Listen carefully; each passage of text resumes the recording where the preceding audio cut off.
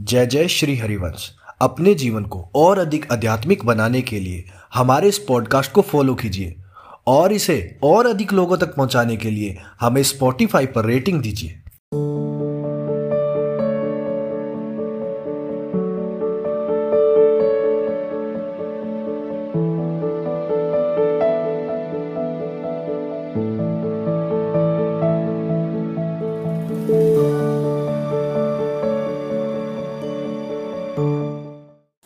गिरिराज कुमार फरीदाबाद से। श्री गुरुदेव महाराज के चरणों में कोटि कोटि प्रणाम। गुरुदेव, आदमी इस जीवन में प्रारब्ध से पाता है या अपने कर्म से? धन, वैभव, यश, कीर्ति, इसमें दोनों सम्मिलित हैं। पशुओं को केवल प्रारब्ध से प्राप्त होता है। एक कुत्ता गली में मारा घूमता है, एक कुत्ता कार में घूमता है, वो प्रारब्ध। मनुष्य नहीं। मनुष्य में दो, भाग्य और कर्म, दोनों के लिए रखा गया है। अगर हमारा भाग्य जोरदार पड़ गया तो हमारे कर्म फेल हो जाएंगे, और कर्म जोरदार पड़ गया तो भाग्य को दबा देगा। ये फाइनल का मनुष्य जन्म है। इसमें ये केवल नहीं कि प्रारब्ध में जो लिखा है वही होगा, आगे कुछ हो नहीं सकता। फिर मनुष्य जन्म की दुर्लभता सिद्ध नहीं होती। मनुष्य जन्म की दुर्लभता शास्त्रों में गाई गई है। दुर्लभो मानुषो देहो। क्या दुर्लभता है? अब हमारे प्रारब्ध में लिखा है कि दुख ही भोगना है, लेकिन आपने निश्चय किया सत्संग सुन करके कि सर्व सामर्थ्यशाली भगवान, और भगवान का नाम सब कुछ कर सकता है। अब सब कुछ बदल जाएगा, आपका प्रारब्ध बदल जाएगा, सब बदल जाएगा। जैसे मार्कंडेय नाम के एक ऋषि थे, तो उनके पिताजी बहुत बड़े ज्योतिषाचार्य ब्रह्म ऋषि थे। तो जब ही वो पैदा हुए तो कुंडली बनाई, तो उसमें लिखा था 5 वर्ष की आयु। बड़े चिंतित हुए, क्योंकि बड़ी तपस्या के बाद ऐसा पुत्र हुआ और 5 वर्ष जिएगा। प्रारब्ध 5 वर्ष का था। तो उनका मनुष्य जन्म केवल प्रारब्ध के अधीन नहीं है, उपाय के भी अधीन है। कर्म का मतलब उपाय भी करें हम उसका। तो उन्होंने विचार किया कि इस प्रारब्ध को केवल भगवान या भगवान का कोई प्रेमी महात्मा ही बदल सकता है, दूसरा कोई नहीं। तो जैसे जैसे वो सयाने होते गए, एक एक दिन वो नोट करते हुए, पिता है, जब थोड़ा सा 3-4 के बीच की अवस्था है, तो उनका बेटा मेरी एक बात माना करो, ये गंगा के किनारे जितने भी कोई ऋषि महात्मा संत दिखा, सबको साष्टांग प्रणाम करो। अब वो बालक थे, अब संतों को प्रणाम करने की उन्होंने, क्योंकि जानते थे कि संतों की कृपा दृष्टि पड़ जाए तो प्रारब्ध का नाश हो सकता है। अब गुप्त रूप से सनक सनंदन सनातन सनत कुमार भी विचरण ही करते रहते, तो मार्कंडेय जी सबको प्रणाम करते थे। तो सब करुणा भरी, भगवान तुम पर दया करें। बच्चा जैसे कोई आप सब प्रणाम करो तो उतना हृदय नहीं, लेकिन अगर छोटा बच्चा तो एकदम उसकी तरफ दृष्टि जाएगी, राधा राधा राधा राधा। एक छोटा बच्चा है, प्रणाम कर रहा है 3-3.5 वर्ष का, तो वो सब संत। और वो चुपचाप बैठ करके देखा करते थे उनके पिता कि किसी ऐसे महापुरुष का आगमन हो जो सृष्टि पर शासन करने की सामर्थ्य रखता हो, तभी प्रारब्ध बदल सकता है। छोटी मोटी तपस्या वाले से प्रारब्ध थोड़ी बढ़ता है। उन्होंने देखा ये चारों तो कुमार हैं, सनक सनंदन सनातन सनत कुमार, जो साष्टांग किया, तो वो एकदम, वो भी 5 वर्ष की अवस्था में रहते हैं हर समय। उन्होंने कहा चिरंजीवी भव। बस वो खड़े हो गए, बोले महाराज ये अभागा चिरंजीवी लायक नहीं है। इसके प्रारब्ध में 5 वर्ष की आयु लिखी, और चौथा भी पूर्ण होने जा रहा है, कुछ समय का जीवन है। सनकादि ने कहा जब चिरंजीवी भव तो चिरंजीवी भव। हमने उसका भाग्य देख के थोड़ी बोला, उसका आचरण देख के बोला। एक छोटा बालक संतों के चरणों में लेट रहा है, ये चिरंजीवी लायक ही है। बोले महाराज अब भाग्य देख के दे, 5 वर्ष की आयु, अब कैसे? तो उनका हम वो तिथि वो तारीख तुम निकालना, और उस तारीख को हम भी आएंगे। भगवान शंकर के मंदिर में भगवान शंकर के लिंग को ऐसे गले लगवा के बैठालना, हम भी वहीं रहेंगे, देखते हैं कैसे मृत्यु ले जाएगी इस बालक को। ऐसा ही हुआ। अब संतों के बताए हुए मार्ग पर चलने वाले का मंगल ही होता है। तो वैसे चारों कुमार वहाँ विराजमान गुप्त रूप से। धर्मराज पधारे, यमराज के रूप में नहीं, धर्मराज के रूप में, क्योंकि पर वो ये दृश्य देखकर घबरा गए। और मृत्यु के भी, काल के भी महाकाल भगवान शंकर हैं। उनका स्मरण किया कि भगवान आपके ही विधान का हम पालन करते हैं, जो आप आज्ञा करते हैं। 5 वर्ष की आयु है, वो आयु आज खत्म होने जा रही है, समय पूरा हो गया, पर मेरी ताकत नहीं कि आपसे छीन कर मैं ले जाऊं आपको गले लगाए हुए से। तो प्रभु आप प्रकट होइए और बताइए कि हम आपके कानून का कैसे पालन करें। अगर हम अभद्रता करते हैं तो आपकी मर्यादा जाती है, और अगर मैं अपने आपके कानून का पालन नहीं करते तो धर्म का नाश होता है। तो भगवान शंकर प्रकट हुए और उन्होंने कहा कि तुम्हें कोई परेशानी की बात नहीं। 5 वर्ष की आयु है ना, मेरी आयु के 5 वर्ष इसको जोड़ लीजिए। भगवान ने कहा मेरे हिसाब से। भगवान को जानते, जब यहां का पूरी सृष्टि का विनाश होता है ना, तो इतना होता है, निमेष इतने, जैसे भागवत में आता है ब्रह्मलोक में एक कमल की पंखुड़ी ऐसे छेदी गई तो मृत्युलोक का 1 वर्ष और वहां का इतना समय। तो भगवान का निमेष और ब्रह्मा की पूरी की आयु व्यतीत हो गई। आज भी अविनाशी हैं मार्कंडेय ऋषि, आज भी विराजमान है। क्या हुआ? क्रियमाण ने जोर कर दिया, प्रारब्ध का नाश हो गया। जो प्रारब्ध 5 वर्ष का था वो अविनाशी हो गया, वो अमोघ हो गया। तो हम केवल पशुवत प्रारब्ध भोगने नहीं आए हैं, हम नए प्रारब्ध की रचना भी करने आए हैं। अब वो जो आध्यात्मिक शक्ति से युक्त नहीं है, केवल वो लौकिक बल से चाहेगा तो प्रारब्ध मिटिया मेट कर देगा, और आध्यात्मिक शक्ति प्रारब्ध को मिटिया मेट कर देगा। ये रहस्य है। जो भगवान का आश्रय लेकर भावी मेट सके त्रिपुरारी, भगवान का आश्रय ले लो तो जो कुअंक भाल के हैं वो मिट जाएंगे। हमारा प्रारब्ध इतना जोर, जैसे प्रारब्ध है किडनी फेल, ये पूर्व प्रारब्ध है। मां के गर्भ से इस रोग की रचना हुई, जान तो पाए 35 वर्ष की अवस्था में, 20 वर्ष बाबा जी बनने के बाद। अब मांगते खाते अपने भजन मार्ग में चलते रहे, अब किडनी खराब हो गई। अब क्या, ये तो सब रुपए का खेल इसमें, ये तो इसमें धन चाहिए, हमारे पास कुछ नहीं है।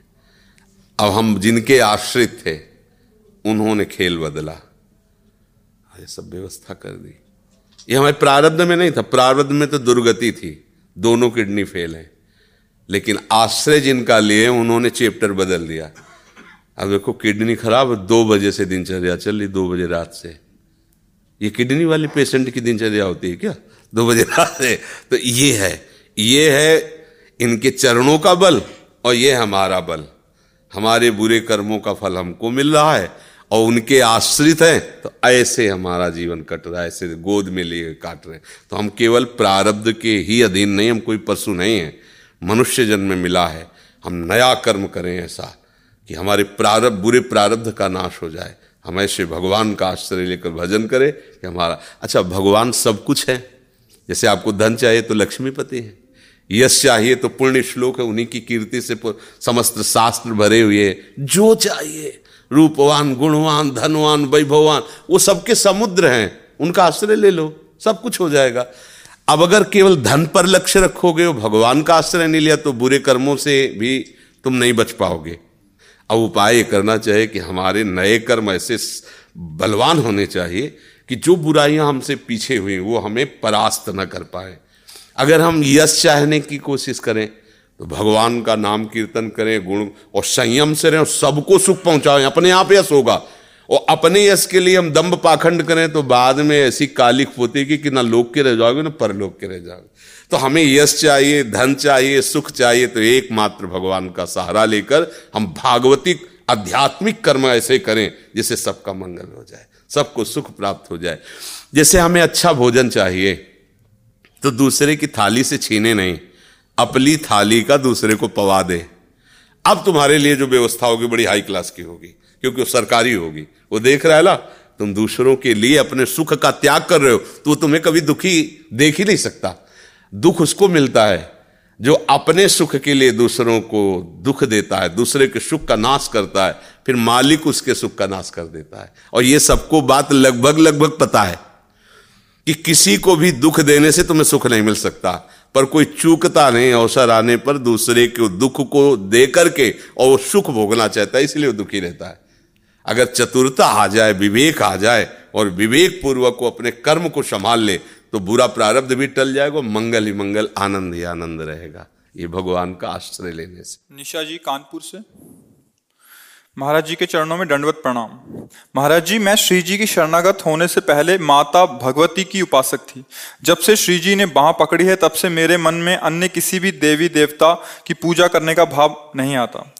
घर की पूजा के मंदिर में बहुत से देवी देवताओं का विग्रह रखा है। महाराज जी, मुझे मार्ग दिखाएं कि मैं उन विग्रहों का क्या करूं। किसका है? हाँ, प्रायः लोक में उपासना ऐसी ही होती है कि सब देवी देवता सबके घरों में होते पूजा। अब ये जो वृंदावन की उपासना है ये अनन्य प्रेम धर्म की है। अब जब इसमें आते हैं तो फिर जैसे मूल में जल चढ़ावे ना, तो डाल पत्ता फूल फल सब में जल चला जाता है। ऐसे सबके मूल प्रिया प्रीतम में प्रभु है। श्री कृष्ण गीता जी के 15वें अध्याय में भगवान ने कहा है, ऊर्ध्व मूल मदा शाखा मत्सत्थम प्राहुरभ, मैं सबका मूल हूँ। भगवान ही तो मूल है ना। अब यहाँ की उपासना हम जब आ गए तो सबकी उपासना हो गई। भगवान के रोम कोट में करोड़ों ब्रह्मांड वास करते हैं। ब्रह्मांड निकाया निर्मित माया, रोम रोम प्रतिवेद कहे। तो ऐसे प्रभु की जब हम आराधना करते तो चराचर जगत की आराधना हो गई। अब हमें डरना नहीं कि अगर हम देवी जी की आराधना नहीं करेंगे तो हमारा कुछ बिगड़ जाएगा, ऐसा नहीं। प्रेम में फिर अनन्यता आ जाती है, और अनन्यता में अगर हम किसी की भी सेवा करें तो इस यही भाव रहता है कि हमारे प्रीतम प्रसन्न हो। अगर किसी की सेवा भी बनती है तो उसका फल यही होता है कि हमारे प्रभु प्रसन्न हो जाए। और जब और अनन्यता आती है तब ये भी भाव नहीं रह जाता। हम जिसकी सेवा करते उसी को प्रीतम देखते कि मेरा प्रीतम इसमें विराजमान। तो आगे भक्ति का एक क्रम है। अगर आपके अंदर अनन्य निष्ठा जागृत हो रही तो धीरे धीरे फिर सबको विदा करके अपने आराध्य देव में तन्मय हो जाना चाहिए। आराध्य देव की सेवा कोई भी तुम्हारा बिगाड़ नहीं सकता है। कभी डरना मत, क्योंकि प्रभु के सिवा और कोई है नहीं अपने आराध्य। और वैसे भी इतनी महान सामर्थ्यशाली जुगलजोरी प्रिया प्रीतम है, इनको ऐसे ही मत समझना कि फूल और बंसी लिए गलबैया लिए डोले। इनके चरणों में अपार सामर्थ्य। एक बार सत्संग में सुनाया है कि वो कलकत्ता का एक राजा आया था पूर्व में पहले बरसाने दर्शन करने। वो इस भावना से कि जैसे सब देवी के मंदिर होते हैं ऐसे ये भी किशोरी जी भी एक देवी, ऐसी भावना से तो जाकी रही भावना जैसी प्रभु मूर्ति देखी तीन तैसी। श्री लाडली जी के दर्शन तो रास्ते में गहवर वन में साकरी खोर ऐसे छोटी छोटी गलियां हैं, तो उनमें एक महात्मा छाया में ऐसे गली में पड़े थे। तो उनके जो पार्षद थे राजा के कर्मचारी, हे हटो महात्मा, और श्री जी के ध्यान में मगन थे, उनको सुध नहीं थी। कई बार किया तो फिर राजा ने कहा कि आप हटो, और थोड़ा आवेश आया और उसने साष्टांग दंडवत की। फिर दोबारा साष्टांग दंडवत की। महात्मा उठ के बैठ गए, बोले एक ही काफ़ी थी, दूसरी काहे कोई।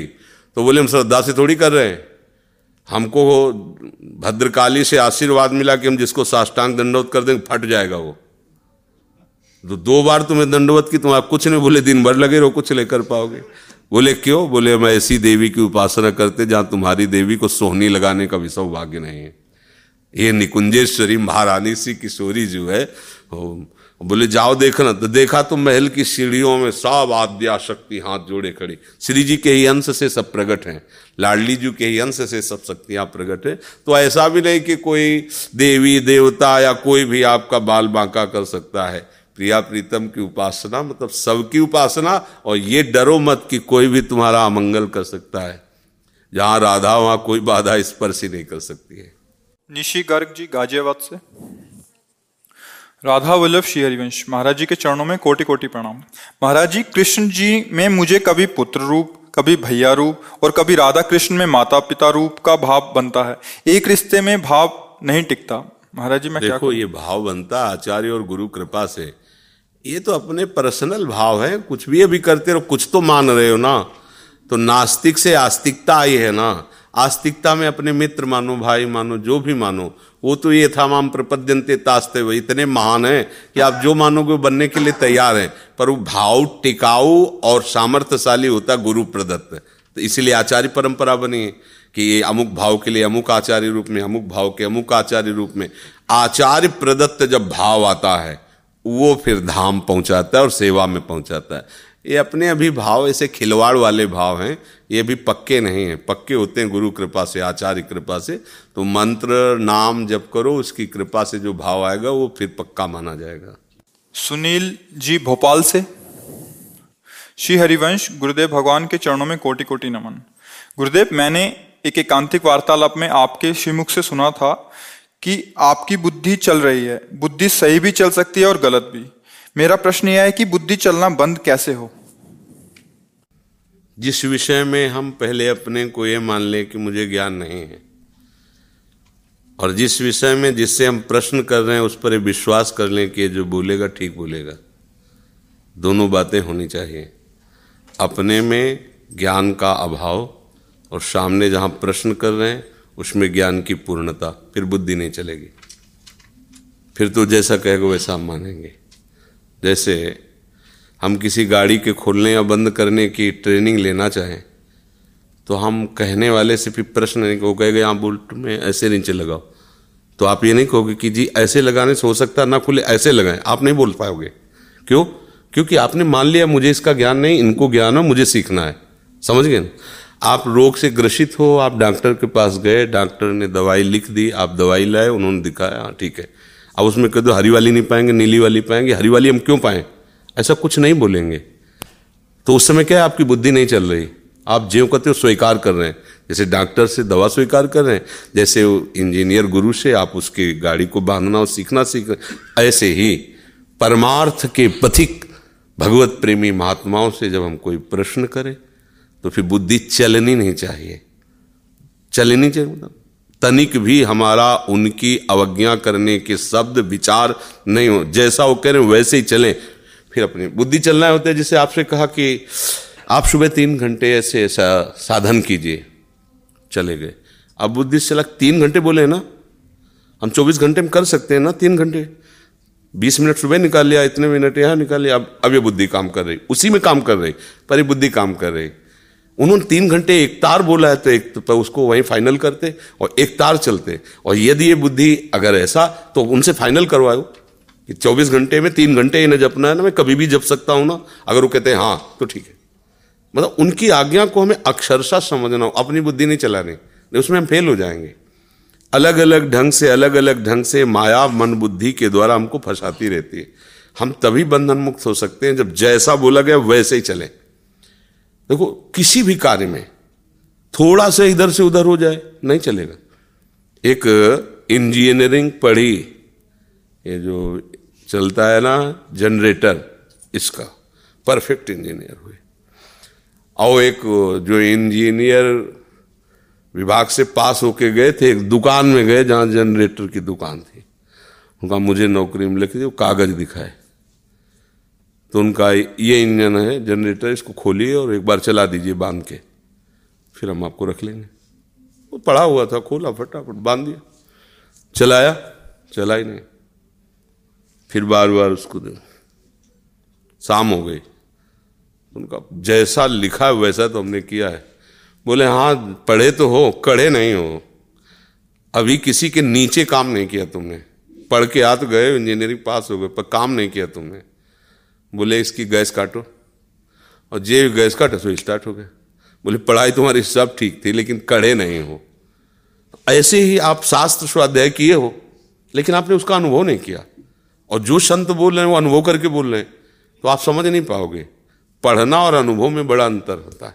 तो हम क्या करें, अपनी पढ़ाई उस समय बिल्कुल 0 पे रखें और उनकी बात माने और वैसे ही चले, तो जो उनको अनुभव है वही अनुभव हो जाएगा। इस बात को लेकर कहा जाता है अपनी बुद्धि मत चलाओ, यथावत जैसा सुनो वैसा आचरण करो। अमंगल होने का तो सवाल नहीं, क्योंकि भगवत मार्ग में कभी किसी का अमंगल तो होता नहीं। साधुते होए न कारज हानि, विश्वास करो आगे बढ़ जाओ। कोई ऐसा उपदेश आज तक कभी भी कहीं भी जिससे किसी का अमंगल हो जाए, जो संत हैं उनके मुख से नहीं हो सकता। संत का नाटक कर रहे हैं तो हो सकता है, नहीं संत से, जैसे सूर्य जहां होगा अंधकार नहीं हो सकता, ऐसे ही भगवत प्रेमी महात्मा संत जहां होगा किसी का अमंगल नहीं हो सकता है। छल कपट ये सब बात। अमित जी लखनऊ से। पूज्य गुरुदेव के चरणों में कोटि कोटि नमन। महाराज जी, आपकी अहेतुक कृपा से हमें पिछले महीने शरणागति मिली है। कुछ समय पहले एकांतिक में आपने एक साधक को यह कहा था कि थोड़ा सामने रहा करो, दृष्टि में रहोगे तो एक ब्लूटूथ कनेक्शन जैसा रहेगा। महाराज हाँ, उसमें जैसे अब आप हम जब मंत्र जो कैसे देते हैं, प्राय ऐसे देते हैं। ऐसे इसलिए देते हैं कि हमारा कुछ नहीं है, हम भी भिखारी हैं, हमको भी गुरु जी से मिला है, श्री जी से मिला है, तो हम एक पोस्टमैन का काम कर रहे हैं। उन्होंने पास किया, आपको घसीटा, हम तो जानते नहीं। मतलब आप लखनऊ से आए तो आपको किसने घसीटा? तो आपके तो सत्संग ने, आपकी वाणी ने। तो हमारी वाणी किससे है? उन्हीं से तो युक्त है। वही घसीटे आपको, वही बुलाए, और उन्हीं का हमारे पास दिया हुआ तो ऐसे देते हैं कि केवल निमित्त मात्र तुम्हें दिखाई दे रहा है, देने वाले तो प्रिया प्रीतम ही है। तो इसलिए हम परिचय नहीं बढ़ाते ऐसे। अब जब आपको मिला हो, आप ये भावना में हुए कि हम क्या जाने प्रिया प्रीतम को, हमारे प्रिया प्रीतम तो ये बैठे हैं। आपकी भावना, हमारी भावना हमारे लिए है, आपकी भावना। और जब आप उस भावना से देखेंगे और आप जिस भावना से देखेंगे, इधर भी वैसी दृष्टि हो जाएगी। जब आप डायरेक्ट इस भावना से देखेंगे मेरे आराध्य देव, मेरे गुरुदेव के रूप में, तो फिर अपना बच्चा नजर आएगा। फिर ये नहीं आएगा कि सब भगवान का स्वरूप, फिर अपनापन।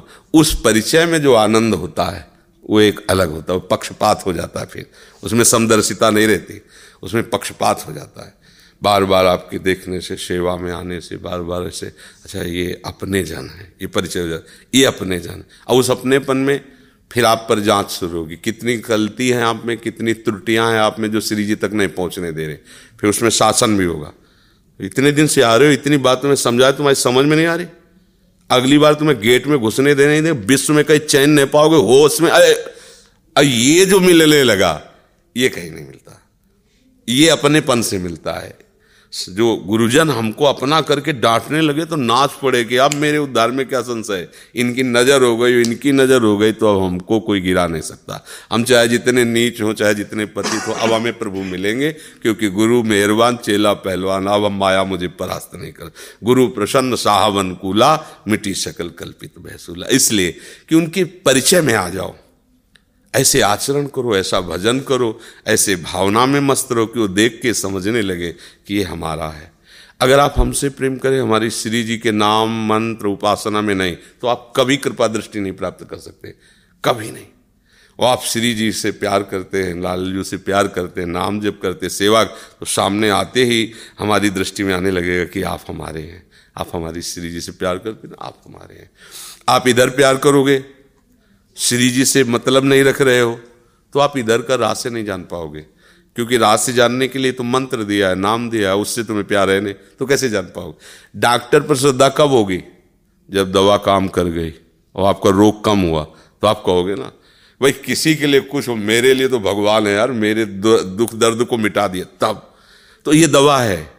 सदगुरु वैद्य बचन विश्वासा, संयम या न विषय के आशा। सदगुरु जो नाम देता, मंत्र देता, उपासना देता है, ये भवरोग की अचूक औषधि है। अब इसका सेवन करोगे तो निहाल हो जाओगे।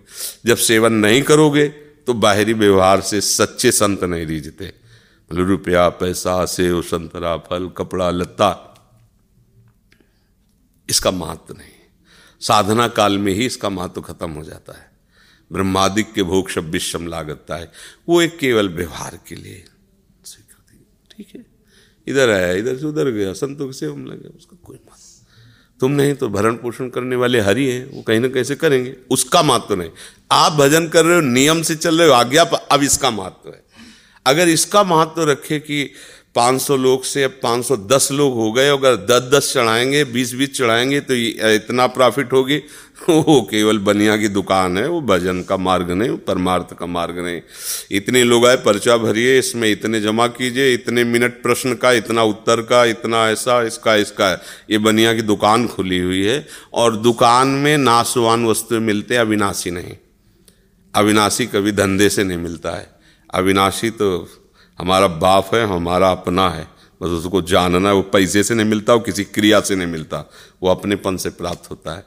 तो अविनाशी के बच्चा संत जन है, तो धंधा थोड़ी होता है, तो भगवत प्रसाद बटता है। आप उसे स्वीकार करो, उनके वचन स्वीकार करो, उसी से अपनापन होता है।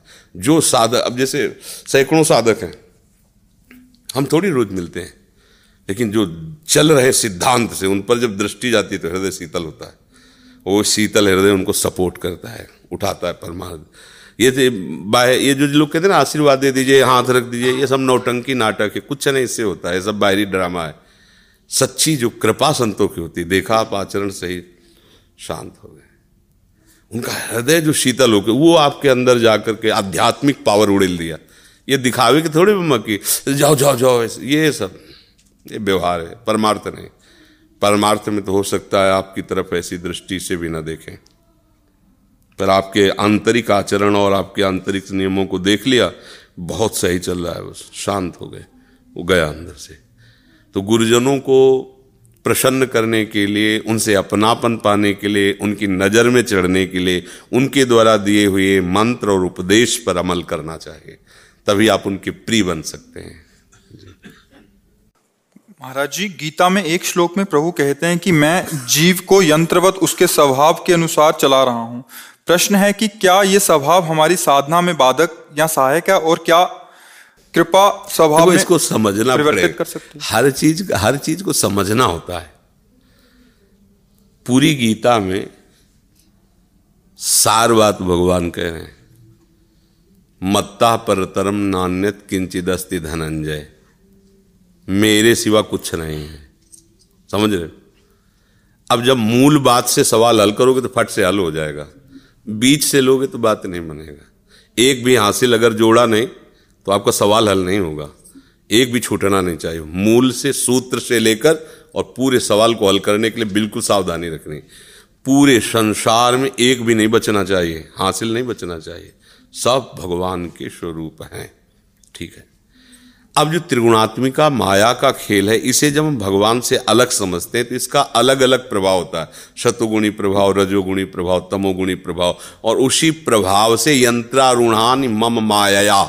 भगवान कहते हैं जैसे यंत्र में आरूढ़ हो तो जैसा यंत्र चाहे वैसा उसे नचाए करे, ऐसे माया के द्वारा सकल जीव चराचर नाच रहा है और माया भगवान के इशारे पे नाच रहे। ये हुआ बाहरी ज्ञान। सवाल हल कहां से होगा? इससे नहीं होगा। सवाल हल होगा भगवान के सिवा कुछ नहीं है। तो अब बीच में जितने कुछ है वो सब भगवान ही, बाद में जो बचा वो भी भगवान बचा, प्रारंभ में भगवान। तो क्या करे? तो भगवान करे सर्वधर्मान परित्यज्य मामेकम शरणम व्रज। अब उन्हीं के शरण में हो गए।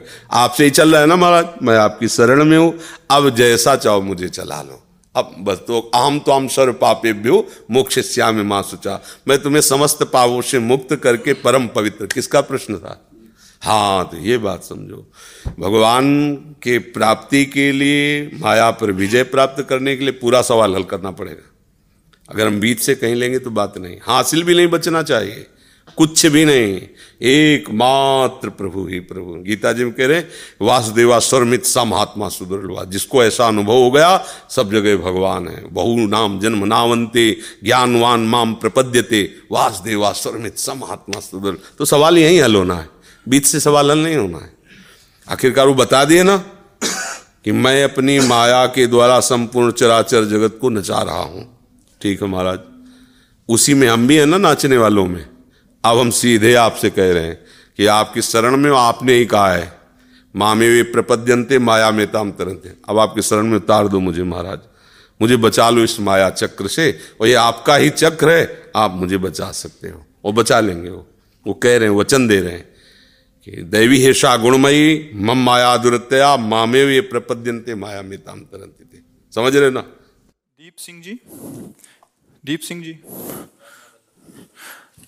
महाराज जी, इन्होंने पंजाबी भाषा में लिखा है प्रश्न। इनका भाव यह है कि ये कुछ समय पहले एकांतिक वार्तालाप में आए थे, जब इन्होंने प्रश्न किया था कि इनको राधा रानी पे तो विश्वास है, कृष्ण पे श्रद्धा नहीं है। तो आपने इनका समाधान किया था, तो अभी आपकी कृतार्थ होना चाह रहे हैं कि मतलब कि इन्होंने, आपने कृपा कर दिया, बचा लिया हमें। नहीं तो हम आज इनको नाम में श्रद्धा हो गई है और नाम जप करने में रुचि हो रही है। हाँ, बिल्कुल ठीक है। सत्संग का कार्य है संशय की निवृत्ति करके भगवान के मार्ग में आगे बढ़ाना। रेणु जी, श्री सदगुरुदेव भगवान आपके चरणों में प्रणाम। गुरुदेव, मैं हरिदास जी संप्रदाय से दीक्षित हूँ, परंतु जब से मैंने आपके सत्संग सुनना प्रारंभ किया है, मुझे आप में मेरे गुरुदेव नजर आते हैं। मुझे राधा नाम प्रिय लगने लगा है और मैं इसी जीवन में उन्हें प्राप्त करना चाहती हूँ। मेरे पास लड्डू गोपाल भी हैं, परंतु घर पर नवल किशोर लाना चाहती हूँ। मैं उन्हें घर पर पूजना चाहती हूँ।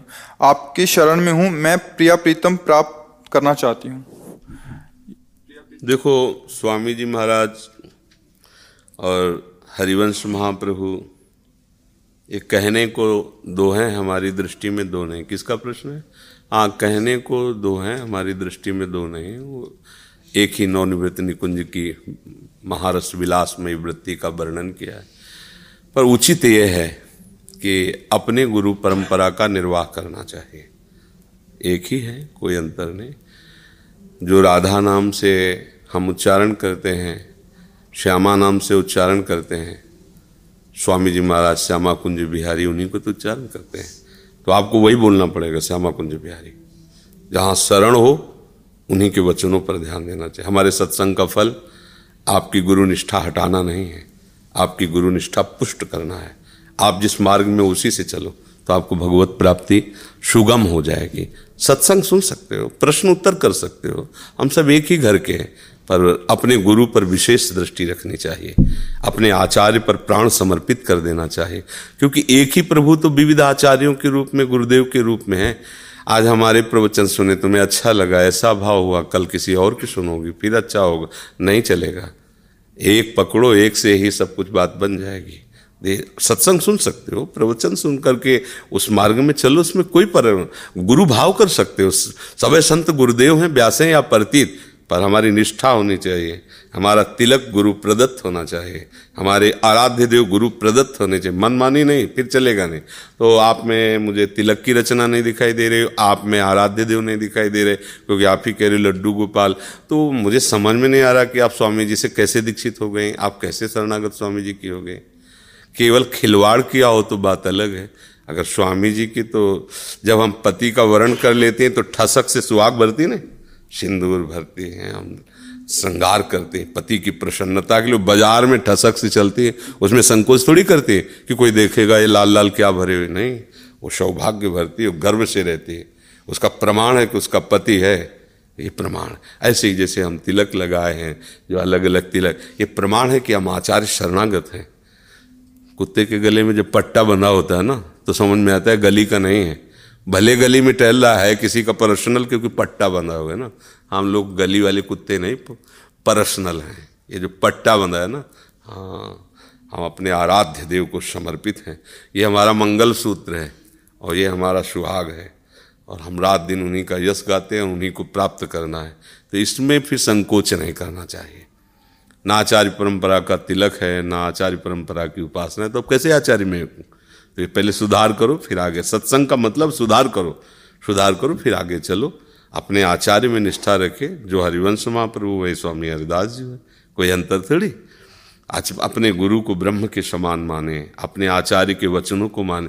ये जो फिसड्डू स्वभाव होता है ना, जहाँ गए वहीं के हो गए, वो फिर कहीं से कुछ लाभ नहीं प्राप्त कर पाता।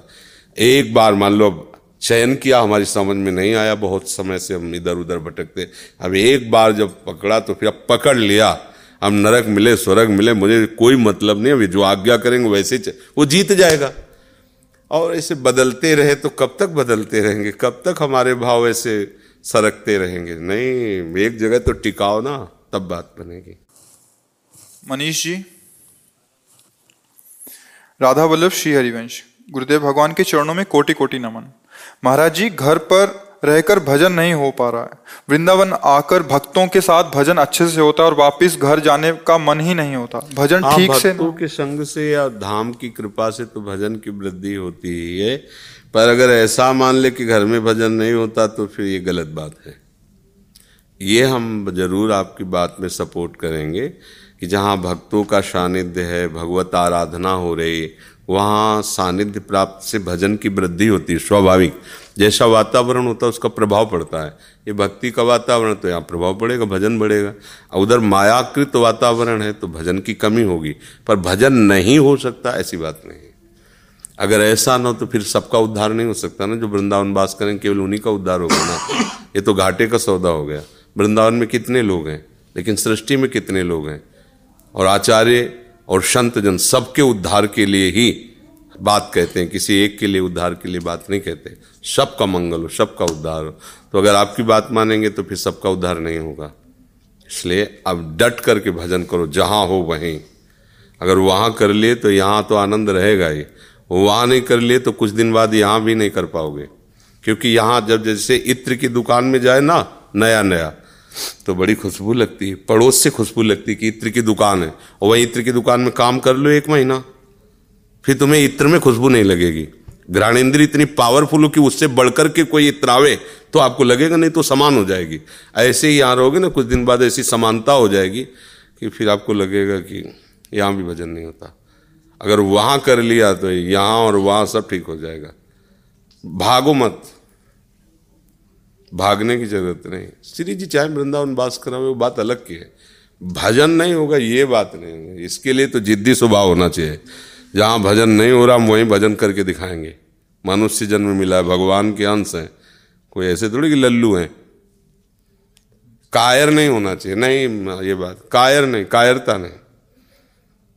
जीवन भर इसी बात का अभ्यास किया है। जहाँ लगता है यहाँ भजन नहीं होगा वहीं बैठे हैं। वृंदावन में भी टीवी चल रही है, अगल बगल की दुकानों में भिक्षा मांग के आए, पायो खड़े 1 घंटा, टीवी में दृष्टि है, कोई देख रहे हो, साथ चारों तरफ कोलाहल और अंदर से मंत्राकार वृत्ति। टीवी का दृश्य नहीं है, केवल टीवी सामने चल रही है, और अंदर से 1 घंटा में कितने मिनट हम टीवी में रहे, कितने दिन मंत्र में रहे, इसका अभ्यास। वहीं बाजार में खड़े हो जाओ, फिर देखो तुम्हारा मंत्र कितना चलता है। हर जगह हमको पक्का होना है। कोई भी सृष्टि का स्थान ऐसा नहीं जहाँ भजन के लिए हम ये कह सके हमारा भजन नहीं होता। नहीं, गलत, तुम्हारा अभ्यास गलत है। एकांत कोठरी में ही थोड़ी भजन होता है। बीच बाजार में चौड़े में भी अपने प्यारे की याद कोई भुलवा दे, ऐसा कोई पैदा ही नहीं हुआ। प्यार वो चीज होती है ना। अभी प्रभु से अपना भजन का मतलब जानते हो क्या होता है? प्यार। अरे हम श्री कृष्ण से प्यार करते हैं, लाडली लाल से प्यार करते हैं, कैसे हो सकता है? कैसे हो सकता है कोई ये कह दे कि मेरे से भजन नहीं होता? कैसी बात है? भजन होता है गुरुदेव, भजन होता है तो आनंद में मंगल नहीं आ पाता एकदम वो नहीं, भजन जाए वही आनंद वही मंगल है। देखो हम ये तुम्हें समझा, पहले समझो, हम ये तुम्हें समझाना चाहते हैं कि धाम एक छोटी वस्तु नहीं है। इसका इतना बड़ा विस्तार है कि सृष्टि भी इसके एक कोने में है, धाम में। आप इतना से तुम जहां हो ना, चिंतन सही तो धाम में ही हो, और यहाँ चिंतन नहीं तो दिल्ली कलकत्ता से ज्यादा तुम्हें संसारिकता यहाँ दिखाई देगी। बात समझो हमारी। हम चश्मा बदलना चाहते हैं, स्थान नहीं। कितने में हरियाली तुम फैलाओगे? हरा चश्मा लगाओ, पूरी सृष्टि हरी हो गई। कारपेट बिछा के थोड़ी चला जाता है, जूते पहन के चला जाता है। अपने जूते पक्के हैं ना, तो कारपेट बिछाने की जरूरत नहीं। जहां भी कदम रखोगे सुरक्षित रहेंगे। अपने को सुरक्षित करो। अब ये बात ना समझ में आए तो आप समझो। सच्चा योद्धा बनने के लिए कोई भी परास्त नहीं कर सकता। हमें ऐसी तैयारी करनी। भगवान के मार्ग का पथिक बहुत बड़ा सूरवीर होता है, कायर नहीं होता। कहीं से भाग पड़े ऐसा नहीं होता है। हर जगह डट करके अपनी इंद्रियों को संयम में रख करके प्रभु से प्यार करता है। सब माया परास्त हो जाती है। डरने की जरूरत नहीं। युद्ध करने वाले घाव भी होते हैं, कभी कभी हार भी देखनी पड़ती, कभी कभी झुक भी जाता है, तो उसका मतलब थोड़ी परास्त हो गया। एक बार हारे, दोबारा हम ये पकड़ेंगे कि किस जगह हमारी चूक हुई जो हार हो गए।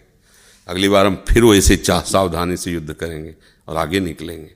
तब जयति जयति जग उच्चरे, जय हो, उसे महात्मा कहा जाता है। नहीं, और जो इधर की तरफ कायरता दिखाए तो उसी को दुरात्मा कहा जाता है। बात तो ये आत्मा तो दोनों में है, एक में महात्मा है, एक दुरात्मा हो गई। कमजोर नहीं बनना। हाँ, ये जरूर है, सानिध्य से आनंद मिलता है, पर हम अपने आनंद को केवल किसी जगह पर रख दें, ठीक नहीं। आनंद सिंधु मध्य तव भाषा, शास्त्र महापुरुषन, आनंद सिंधु मध्य तव भाषा। आनंद सिंधु के बीच में विराजमान है तू। आसपास तेरे आनंद सिंधु, हरी गोद में तेरे को लिए। अब तू देख ना पाए, भागा दौड़ा घूमे तो बात अलग। जहां है वही डट के भजन कर, वहीं से तुम्हें वृंदावन दिखाई देने लगेगा। और कभी लाडली जो कृपा करे वृंदावन बास दे तो और मौज, फिर क्या हो, तो समझ ही रहे। पर अपने केवल इतनी बात को लेकर के समय नष्ट करें, सो बात ठीक नहीं है। हमारा अभ्यास बिल्कुल फिट होना चाहिए। समझ रहे हो? और ना समझो तो आप जानो, हमारी सबसे समझ भली। ठाकुर नंद किशोर हमारे, ठकुराइन बस भानु दली। कोई समझे या ना समझे, सबसे हमारी समझ भली। गोवर्धन मथुरा से राजन जी। गुरुदेव आपके चरणों में दंडवत प्रणाम। महाराज जी, मेरा ग्रस्त मार्ग में प्रवेश हो चुका है। अब मुझे वृंदावन के सिवाय कुछ भी अच्छा नहीं लगता। मेरे मन में बहुत जलन है कि मैं अपने शरीर की पत्नी व परिवार के अन्य सदस्य नौकरी चाकरी छोड़कर वृंदावन में आ जाऊं। कृपया मुझे मार्गदर्शन करें कि मैं क्या करूं अभी। नहीं, ये गलती है, ठीक नहीं है। हमारी ऐसी वृत्ति रहना तो अच्छा है, पर इसे क्रिया में उतारना ठीक नहीं। क्रिया में एक साधारण गृहस्थ की तरह रहो और अंदर से जलन बढ़ने दो। अंतर आग लगी रहे, धुआं न प्रगटे कोय, कह जाने दिल आपनो या जा सिर बीती होए। ये प्रेम के पथिक का है। अंदर आग लगी हुई है भगवत प्राप्ति की, प्रियालाल के मिलन। किसी को जानने मत दो। जिसके साथ जैसा संबंध बिल्कुल वैसे ही नाटक करो। नाटक में कमी नहीं होनी चाहिए। और अंदर से तुम कौन हो ये बात समझते रहो। जैसे नौटंकी नाटक में थोड़ी देर के लिए राजा रानी का रोल मिले तो चक्रवर्ती सम्राट थोड़ी हो जाएगा, पर उस समय की रुआब उसको वैसे ही दिखानी पड़ेगी, तभी वो सही नाटक कर पाएगा। वैसे वो जानता है कि मैं 500 रुपये में चक्रवर्ती सम्राट का नाटक 2 घंटे के लिए कर रहा हूं। समझ रहे हो ना। ऐसे ही हमें जानना है कि मैं प्रियालाल का निज जन हूं। मायाकृत नाटक में मुझे पति बनना पड़ा, भाई बनना पड़ा, पुत्र बनना पड़ा, तो नाटक भी उन्हीं का है। नाटक की मंचना करने वाले श्री कृष्ण हैं। भगवान का गोपाल शास्त्र नाम में एक नाम है जगन नाटक वैभवा। अब आपको नाटक में कमी मत करना। पत्नी के साथ पति का ठीक रोल करो, माता पिता के साथ पुत्र का रोल करो, भाई के साथ भाई का रोल करो, व्यवहार के साथ व्यवहारिक रोल करो, पर अंदर से रोल कर रहे हो तुम हो किसी के नहीं। किसके हो? प्रभु के। देखो ब्रज की गोपियों का चरित्र पढ़ के देखो। श्री कृष्ण की प्रेम में मतवाली गोपियां घर का वैसे ही पूरा काम करती हैं जैसे एक साधारण गृहिणी करती है।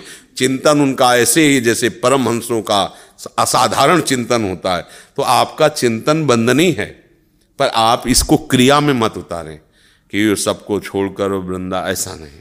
इस चिंतन को और बढ़ाओ, खूब प्रिया प्रीतम का चिंतन करो और परिवार का वैसे ही पोषण करो जैसे एक संसारी आदमी करता है।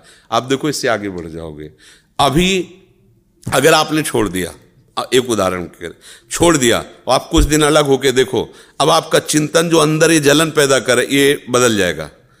यार पत्नी क्या सोच रही होगी, अमुक क्या, अब वो चिंतन उधर रागात्मक घसीटेगा। अब ये रागात्मक जो चिंतन बदला बाहर से वृंदावन वैराग्य या जो भी, काम नहीं बनेगा। वहां रहोगे चिंतन इधर घसटेगा, जलन बढ़ेगी, काम हो जाएगा। समझ लीजिए, अगर आप गृहस्थ धर्म में प्रवेश ना किए होते तो यही सलाह निवृत्ति मार्ग की हम आपको दे देते कि धन्य है आपका जीवन, निकलो।